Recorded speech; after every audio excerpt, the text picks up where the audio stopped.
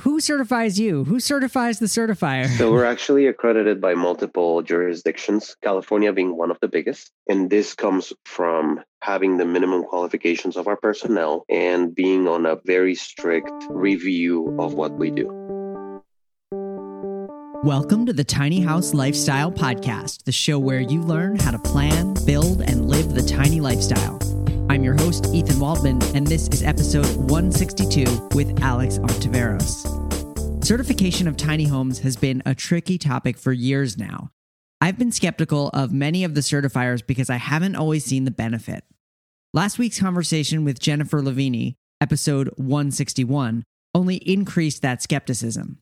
But this week, I'm happy to bring you my conversation with Alex Ontiveros from Pacific West Tiny Homes. Pacific West has been in the certification business for a long time, and in this conversation, we'll see if Alex can convince me whether tiny house certification is worth it. I hope you stick around. I want to start out with a different kind of listener shout out. There was a great conversation in the Tiny Living North Carolina group on Facebook. A poster named Mary said, "Another epic episode on the only tiny house podcast that is reputable. Not that you want any competition, but I'm always wondering why there isn't any current tiny house podcasts." And I responded to Mary, "That is so kind of you. I'm not sure, but podcasting is a lot of work. There have been a lot of shows to start with an episode or two, but not carry it through." And I just wanted to expand on that a little bit because podcasting is a lot of work. I spend many hours each week researching guests, writing questions, having the interviews, producing the episodes, all the show art, posting it on social media channels. All of that is a ton of work. And, you know, the Tiny House Lifestyle Podcast is and always will be free. But there are a few ways that you can support me if you enjoy the show. I would say the most direct way that you can support me is to head over to thetinyhouse.net and pick up a copy of my resource, Tiny House Decisions. If you are really serious about tiny house living and you want support from me and a small group of dedicated tiny house peers, you can check out my online community. It's called Tiny House Engage. Tiny House Engage members actually get to listen as I record these podcast interviews live, so they really get a back seat or a backstage pass to the podcast. But I just wanted to say thank you because I see your comments and I really appreciate the compliments about the show. It always helps to hear from listeners. And I just thank you. It's been over 3 years now that I've been doing the show and I have no intention of stopping. But again, if you are interested in helping to support me in putting this show out, I encourage you to check out Tiny House Decisions. That's at thetinyhouse.net/THD. Or you can learn more about Tiny House Engage, my online community where you can get support from your peers. That's thetinyhouse.net/engage. And a rating or review in Apple Podcasts or wherever you listen is always appreciated. Well, that's all for this different kind of listener shout out. I hope that you continue listening every week. All right, let's get on with the show.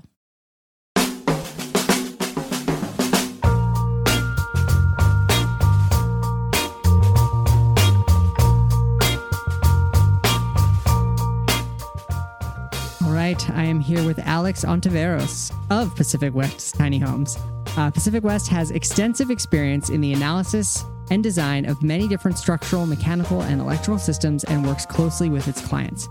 The professional staff can provide superior technical resources in order to meet the client's needs. Pacific West also believes that close and constant communication is critical to the success of any project. Alex Ontiveros, welcome to the show.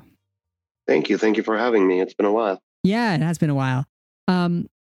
So I was hoping we could start off just by having you explain, what does Pacific West Tiny Homes, what do they do?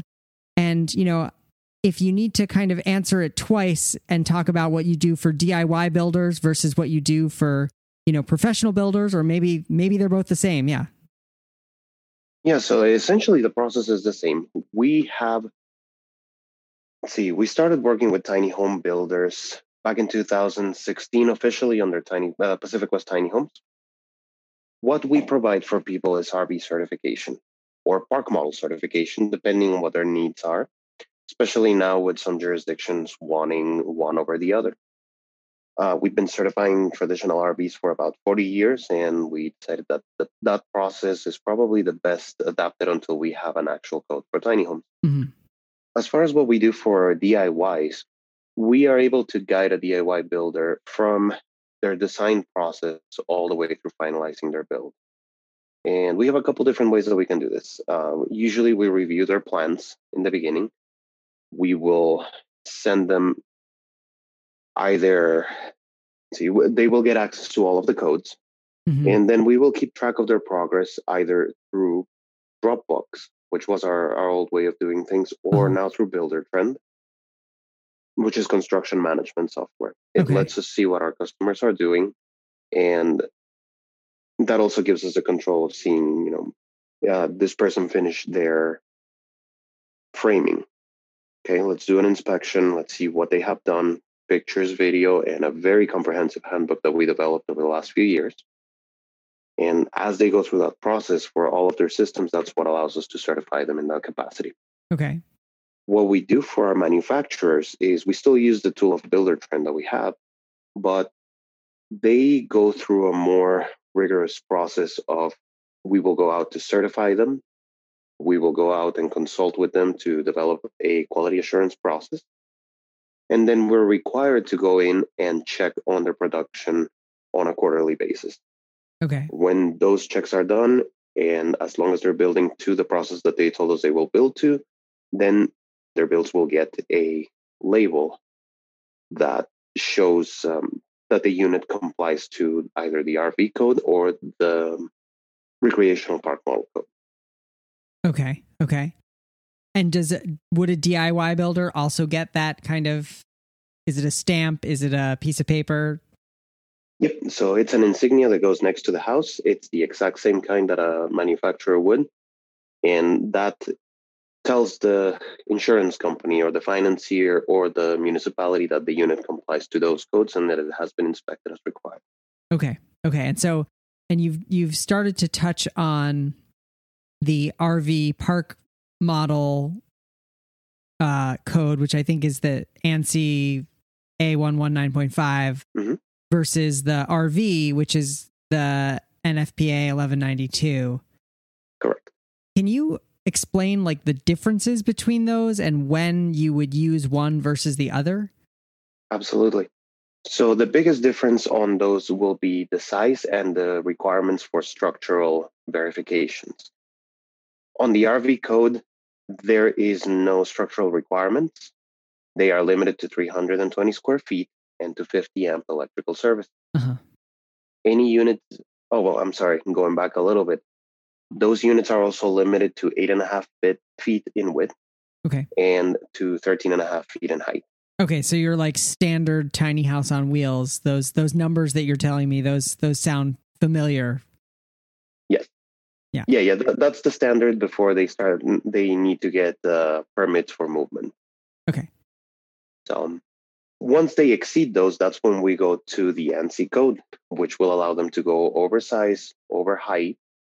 And instead of limiting them to 50 amp electrical service, they can go to 100.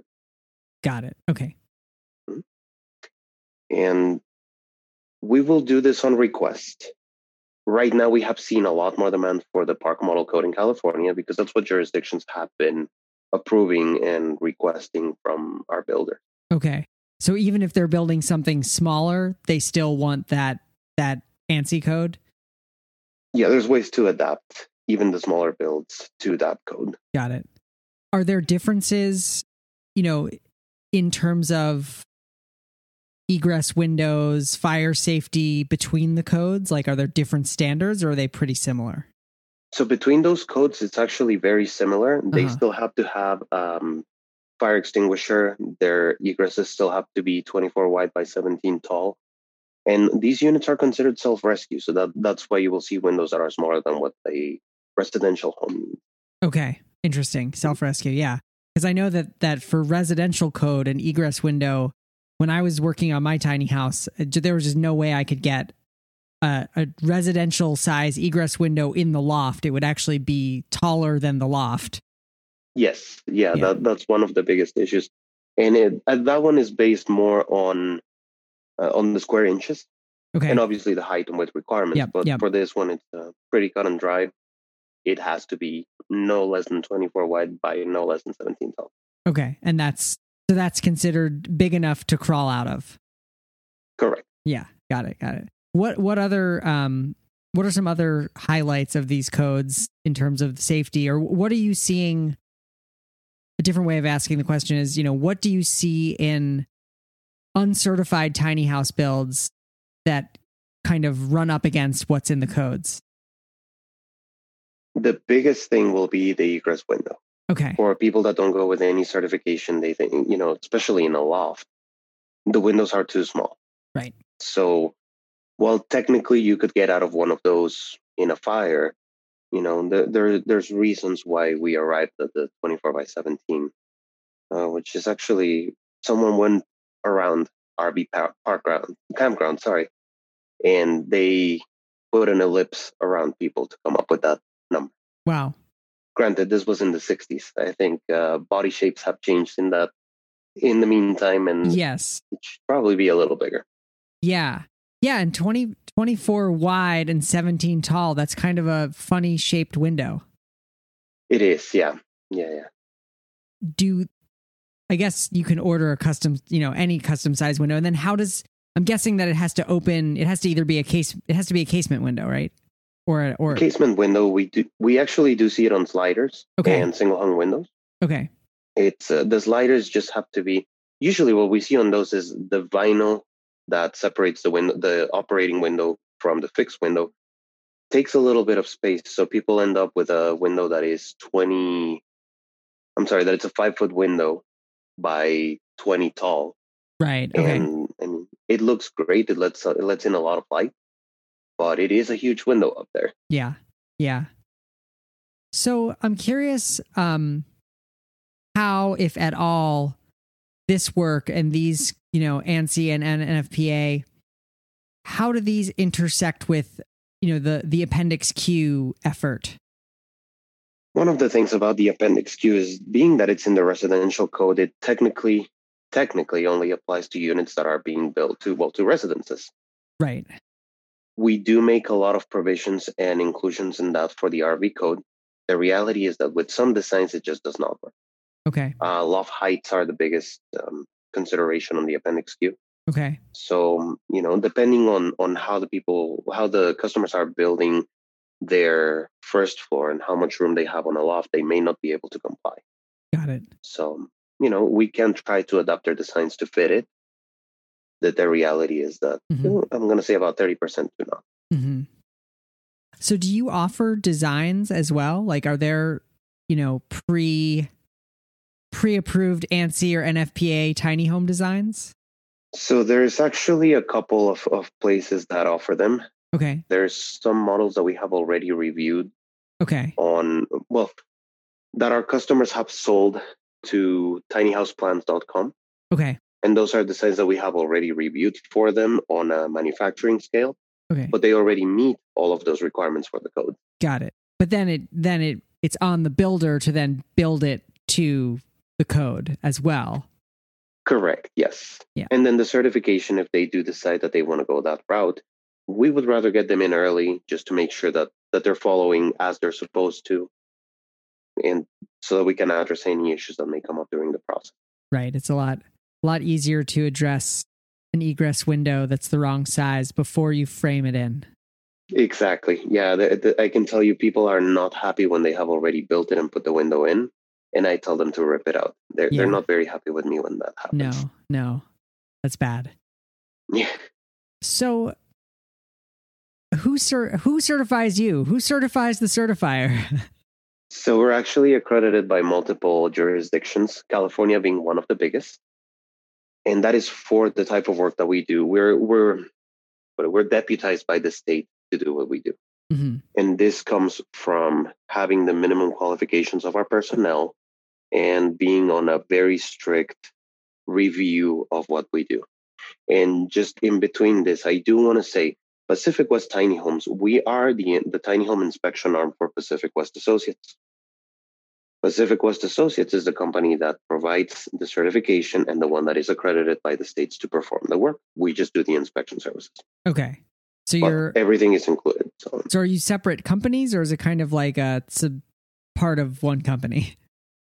We're separate companies at this time. Okay. Got it.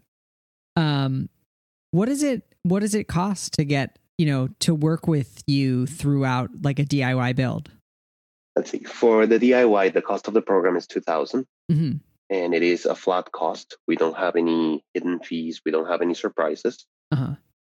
We provide consultation, guidance, and all of our reviews are already included in that price. Uh-huh. And we can also provide additional services. Pacific West Associates is an engineering firm, so we do have those services, and those are priced as needed for the customer. Okay.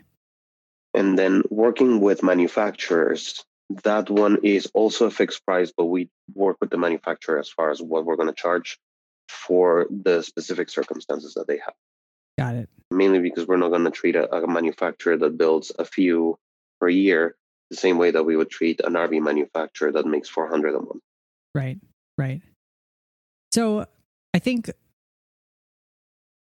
I think that certification is probably a good idea. I'm curious, I think from a pro builder's perspective, I can see very clearly, the argument of why you would want to do it. It probably makes it easier for your customers to get loans, potentially easier for them to find parking. But as a DIY builder, what is your pitch to kind of say, like, why should I spend an extra $2,000 on my tiny home? Well, usually we tell the customer, the biggest reason why you should is because you would not trust a home that somebody built to, if you didn't have a building inspector, mm-hmm. would you live in it? It's all about the accountability. It's all about keeping people safe through that accountability. Got it. A lot of people have been coming to me now saying, I live in the LA area and I want to put one in there, but they told me that it has to have a label on it. Like, okay, well, do you have anybody else that's going to be working with you? Are you going to be doing all of the work yourself? What is your experience level? And then I tell them, consider you're going to be putting either your family or somebody else's family in there. Yeah. Let's get an extra layer of protection and an extra set of eyes, making sure that everything is in order. Right. So this is actually a question coming in on the chat, which is a great question. What happens if codes change during the life of the tiny home? We expect that a lot of them will be grandfathered in. Okay. Right now, the codes haven't changed since 1999. At that point, what we had was the NCA 119.2. Okay. And from that, it separated to the NCA 119.5 and then the NFPA 1192. So it's been about 21 years now that we have had no changes. Okay. Now, we are working on code that is specific for tiny homes. Okay.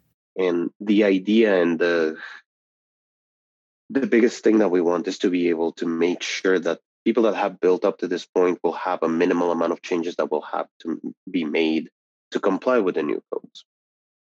I think that's one of the biggest things that we're going to have to take into consideration as we keep going on the standards development process. Right.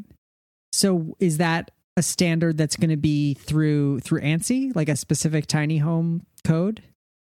As of right now, that is the idea, and that has been one of the main focuses of the Tiny Home Industry Association, yes. And what's going to be different about that one? What's going to be different about the tiny home code versus, ANSI A119.5? Well, one of the biggest complaints that we have on the RV codes is that by definition, they say that these products are for temporary, part-time, seasonal occupation. That is the biggest thing that we want removed out of there. We want to make sure that there's no limitation on how long people can live in there. But obviously, we're going to have to address some of the deficiencies on those codes, like the structural requirements, the insulation requirements, quality of living in these units compared to what it would be in an RV. Right. That's about the biggest reason why we need something new. And it's a code for a completely new product. I mean, Yeah. RVs are generally expected to last somewhere around 5 years, where our builders, tiny home builders, are now building these units for 25 plus years. Right. I mean, you'd hope that because they're being built like traditional homes that they can last quite a bit longer than an RV. Exactly. Yeah. Yeah. How do SIPS builds fit in? Are they like easy to certify SIPS panels, or is it something that is not usually used in the code? They are code, especially on an RV certified unit. It doesn't really come into play that much. Okay. Because the diversity of materials that's there for building is just incredible. SIPS units have the advantage that that it's already structural. Right. So it will provide a much higher level of rigidity in some cases, depending on the construction, of course. It just depends on the materials that you're using. Right. Okay. But we do have a couple customers that build with SIPS, and they say that the advantages over traditional insulation and the advantages over traditional construction far exceed the cost of what would be a traditional structure with spray foam insulation and all the additional work. Okay. So it sounds like it's less about, I mean, obviously the home has to be structurally sound, but it sounds like it's more about the fire, egress, that kind of stuff. Yep. And we can still meet all of those codes even on a SIPS built home. So it's not, I guess that's another thing about the code. They're flexible enough to where we can use those alternate materials for the construction. Right. If you're building a tiny house and you are using maybe a set of plans that you bought or something you designed, do they have to be stamped by, an engineer in order to, get the certification? Not in all jurisdictions. Okay. They do not. State of Washington does have a requirement that everything that gets sent to their labor and industries department has to have an engineering stamp for it. Okay. But most other places don't. Okay. So, but then as the certifier, you have to look at those plans and kind of, essentially look at them and say, yes, if you build it this way, it will be structurally sound. Correct. And we do have, like I said, because of our requirements for our accreditation, we do have to keep engineers on staff, and they will look at these plans and make sure that everything complies. And if not, we'll definitely let the customer know that changes need to be made. Right. Okay. I feel like I'm getting into the weeds, but I'm just following these like various building materials. One thing that, people in tiny houses have started to do is to use advanced framing. And so, rather than framing 16 inches on center, they're doing, 24 inches on center. And then there are some different requirements for headers and things. Are you seeing builders using that? And can that fit in with the code as well? That can fit in, and there's actually already provisions made in the ANSI code for that. Okay. There's also provisions made for people that want to do metal framing rather than traditional wood framing. Okay. And it really just depends on what the customer is looking for. Most of the time, what we look at is the product that they're using listed for the type of use that they want to do. And this goes for your framing, for your insulation, for your appliances. Appliances is the biggest one. But as long as it holds a proper listing that it can be used for building an RV, we have no problem with them using it. They just need to show that it's going to be equivalent to or greater than traditional construction. Right.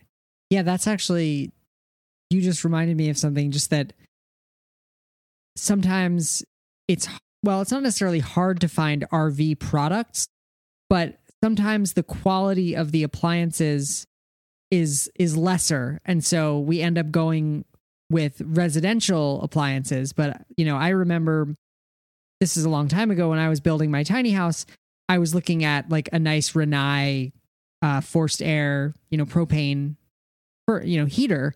And, I called them and said like, hey, I want to put this in my tiny house. And they're like, you can't, because that's a movable structure. And these aren't, this is almost 10 years ago. Okay.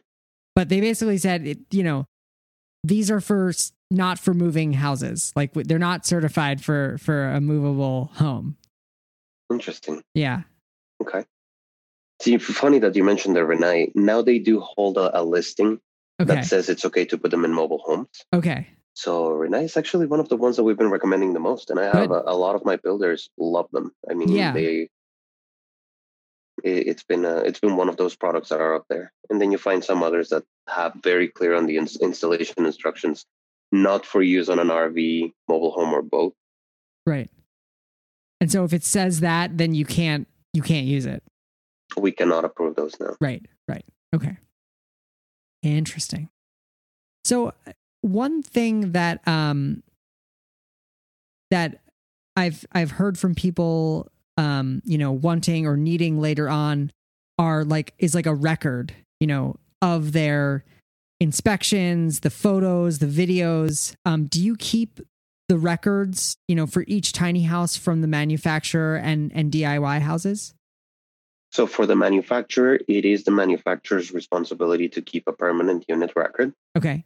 For forever, pretty much. And part of that is the liability. You have to know who did what and when it was done for them to be, protected. As far as our DIYs, yes, we do keep a permanent record for all of them, and we can make it available on demand for the customer. And then if a jurisdiction needs to see it, we have to get permission from our customer in writing for us to release that. Right. And then I'm guessing the customer probably also has the opportunity to just download everything if they want to save it. Absolutely, yeah. Yeah. Dropbox makes it easy to do that.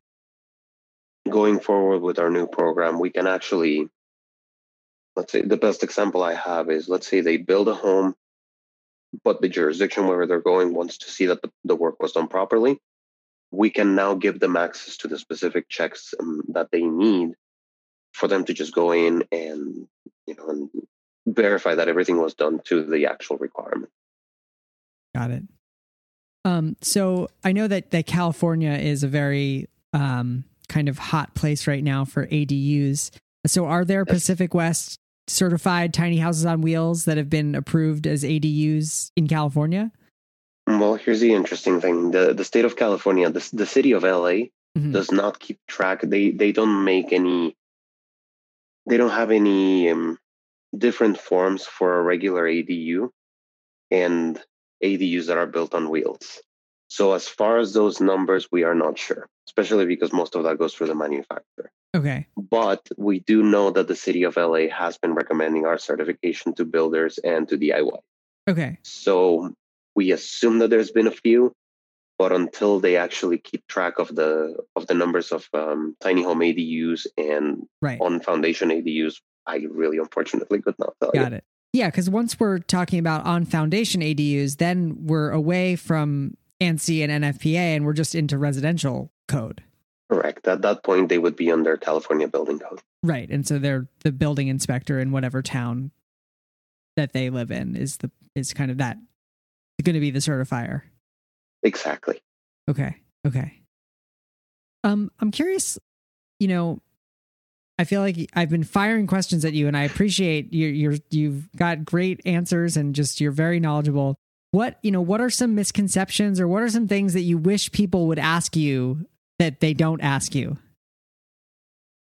Honestly, my wish is that they would ask me everything as they're building. Yeah. Of course, time constraints are going to make that difficult, but yeah. The biggest thing that I have with my builders is that I would much rather have them ask me a question, send me a text message, send an email every time they have a question. It's not something that bothers me. I mean, it's not, and I tell them up front, please, there's no stupid questions. Right. Send it to me before you do something, because if you close that wall and I need you to change a line, you are going to change the line, but you're not going to like me very much. Right. So I guess another thing that I would wish is that we could make the tiny home certification education a lot more widespread. What we've been trying to do is educate people, and we've been in business to try to make sure that people are not hurting themselves or someone else while they're building. Right. So, I mean, that yeah, the thing with me is I love it when people ask questions. It's when they don't that I start worrying about them. Okay. Are there any, you mentioned like people not getting hurt while they're building. Are there any standards, in ANSI or NFPA about the actual build site and safety there in order to be certified? Not on the ANSI or NFPA. That's completely up to OSHA and the locals. Okay. So I would imagine with DIY builders, you're getting a wide range of skill levels. How much actual building help can you provide? Like, if somebody's like, what's the proper way for me to, attach this sheathing to my frame? Like, are you answering questions like that? Or do people need to kind of know how to build in order to work with you? Well, so there's a lot of people that already have some exposure to what they're doing. Usually when they don't, they will hire the services of a contractor to get it done. Okay. We do get those questions, but then it also depends on the material that they're using. Not everybody builds with a 2x4, and then you get the people that want to build with a metal frame. So while we can point them in the right direction, and while we can point them in the requirements, it's really not something that we get very commonly. Right. Okay.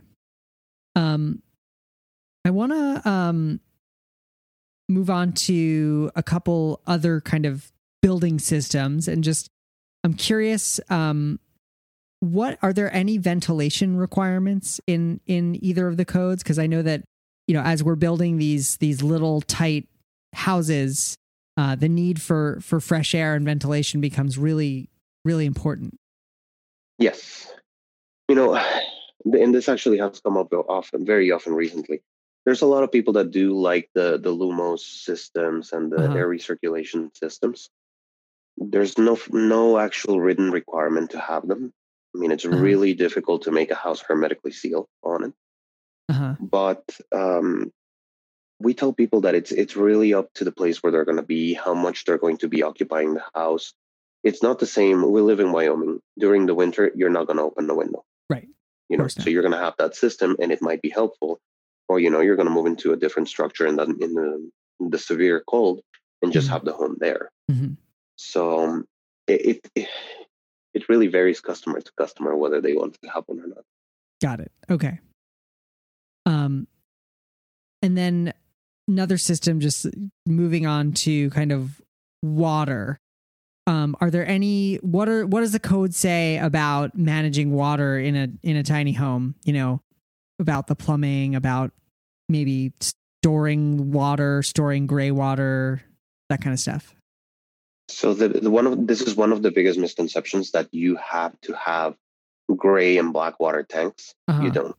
Okay. There's a lot of people that will build that don't need to have them because they're going to go and they're going to park it somewhere and they already have access to the utilities. So why add an extra step?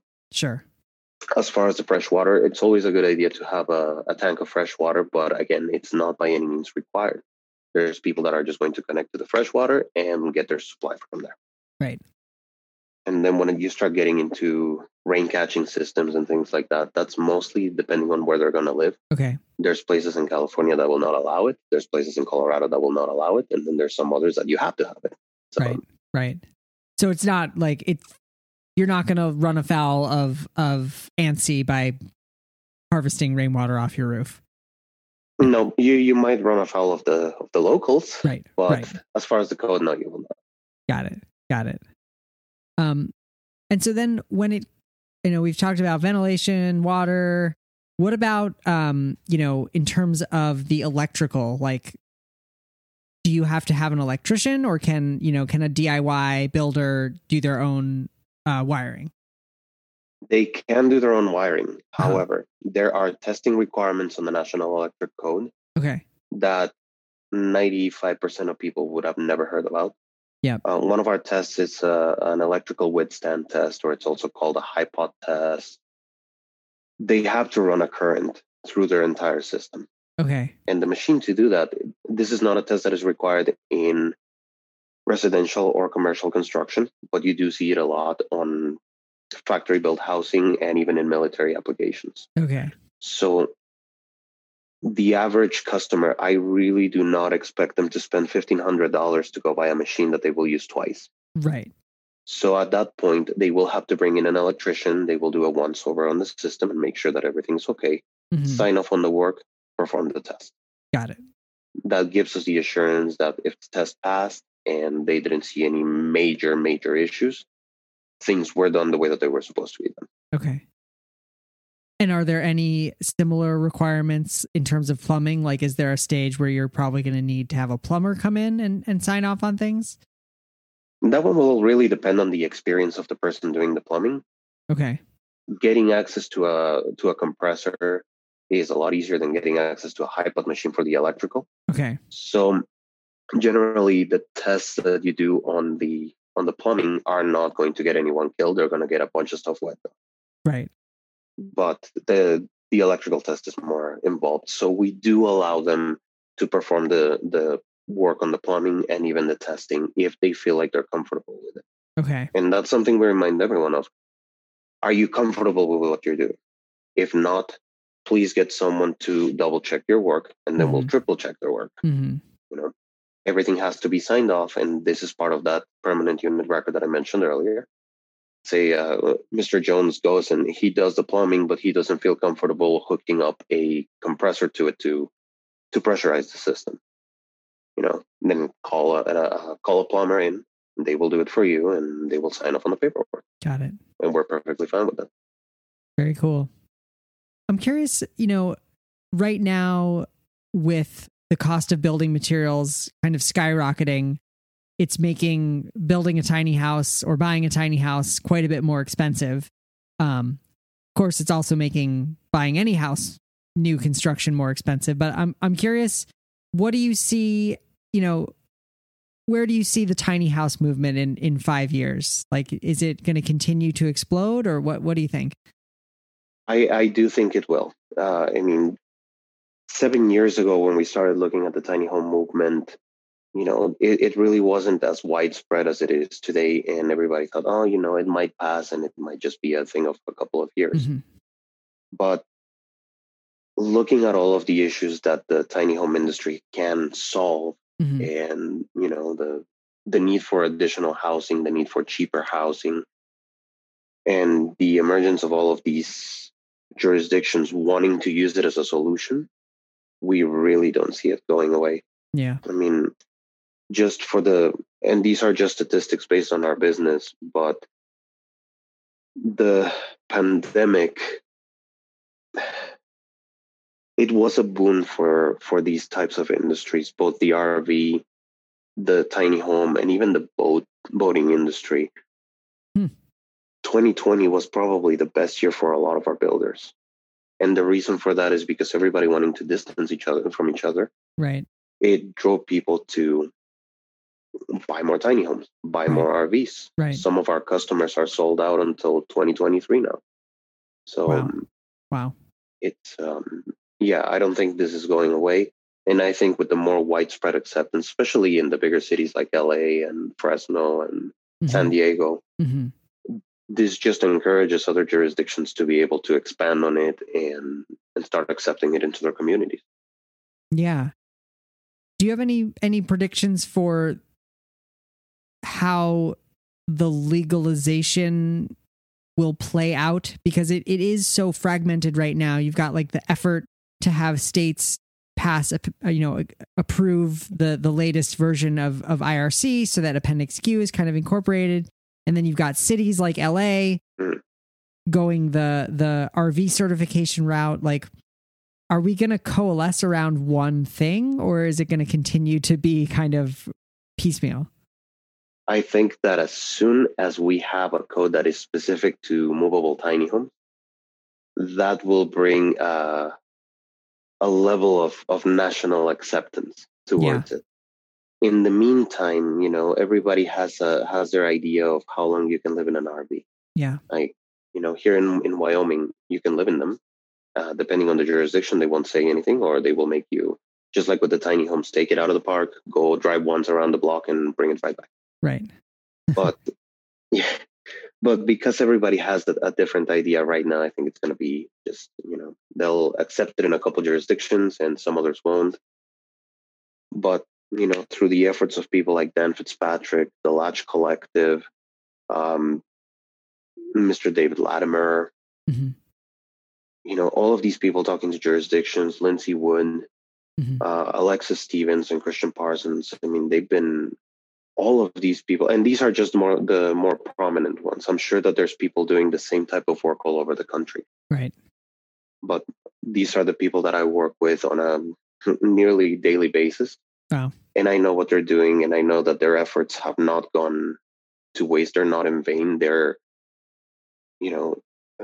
that type of work is what is needed for more places to accept us as a form of housing. But I really do think that as soon as we have a code that is specific for this, then it will just go nationwide a lot easier.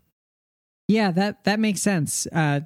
Just having something to advocate for that is specifically for this thing will probably go a long way. Exactly. Yeah. Exactly. And I mean, you can see all of these efforts through the Tiny Home Industry Association, which you do have to mention, I am a board member of that. Yep. These are the things that we're trying to bring into the communities. The acceptance of a code, any code at this point, while we work on the other one. Yep. And then, promoting the work of people like Lindsay Wood, like Dan Fitzpatrick, Alexis Stevens. Yep. All of these people are working towards the same goal. We want to make sure that on our side, on the actual building code side, we can reinforce that work as much as possible. Nice. And note to our listeners, we have had all of those people. Lindsay Wood's been on twice. Alexis and Christian have been on, and Dan Fitzpatrick has been on. So we'll list those episode numbers in the show notes so people can listen to those conversations as well. Alex Ontiveros, thank you so much. You're so generous with your knowledge and just great at answering these questions. So thank you so much. Not a problem at all. Thank you so much for having me. I guess we would like to encourage everyone, if they have questions, please write into us. Please give us a call. My phone is of public domain at this point. And anything, like I said, I come from a background of, I come from many different backgrounds, but the one that I enjoy the most is education. Okay. So anything that I can pass on to people, and again, make sure that they stay safe doing what they're doing and that they keep others safe. That's what drew me into this industry. Okay. Anything I can do. Nice. And actually, that I had one last question popped into my head. Is there like any kind of waiting list to start the certification process? Or if someone's like, hey, I'm starting my DIY build like in 2 weeks, can I want to get on board? Not as of right now. We are ready, willing, and able to take anyone at this point. Okay, cool. Well, good. Well, you heard it from Alex himself. So anyone who's listening, you know where to find him. We'll post a link. We're not going to put your phone number on the show notes, but we'll put a link to Pacific West in the show notes and people can find your information there. Absolutely. All right. Thanks so much, Alex. Not a problem. Thank you so much for having me. Thank you so much to Alex Ontiveros for being a guest on the show this week. You can find the show notes, including a full transcript from this episode and links to Pacific West at thetinyhouse.net/162. Again, that's thetinyhouse.net/162. Well, that's all for this week's show. I'm your host, Ethan Waldman, and I'll be back next week with another episode of the Tiny House Lifestyle Podcast.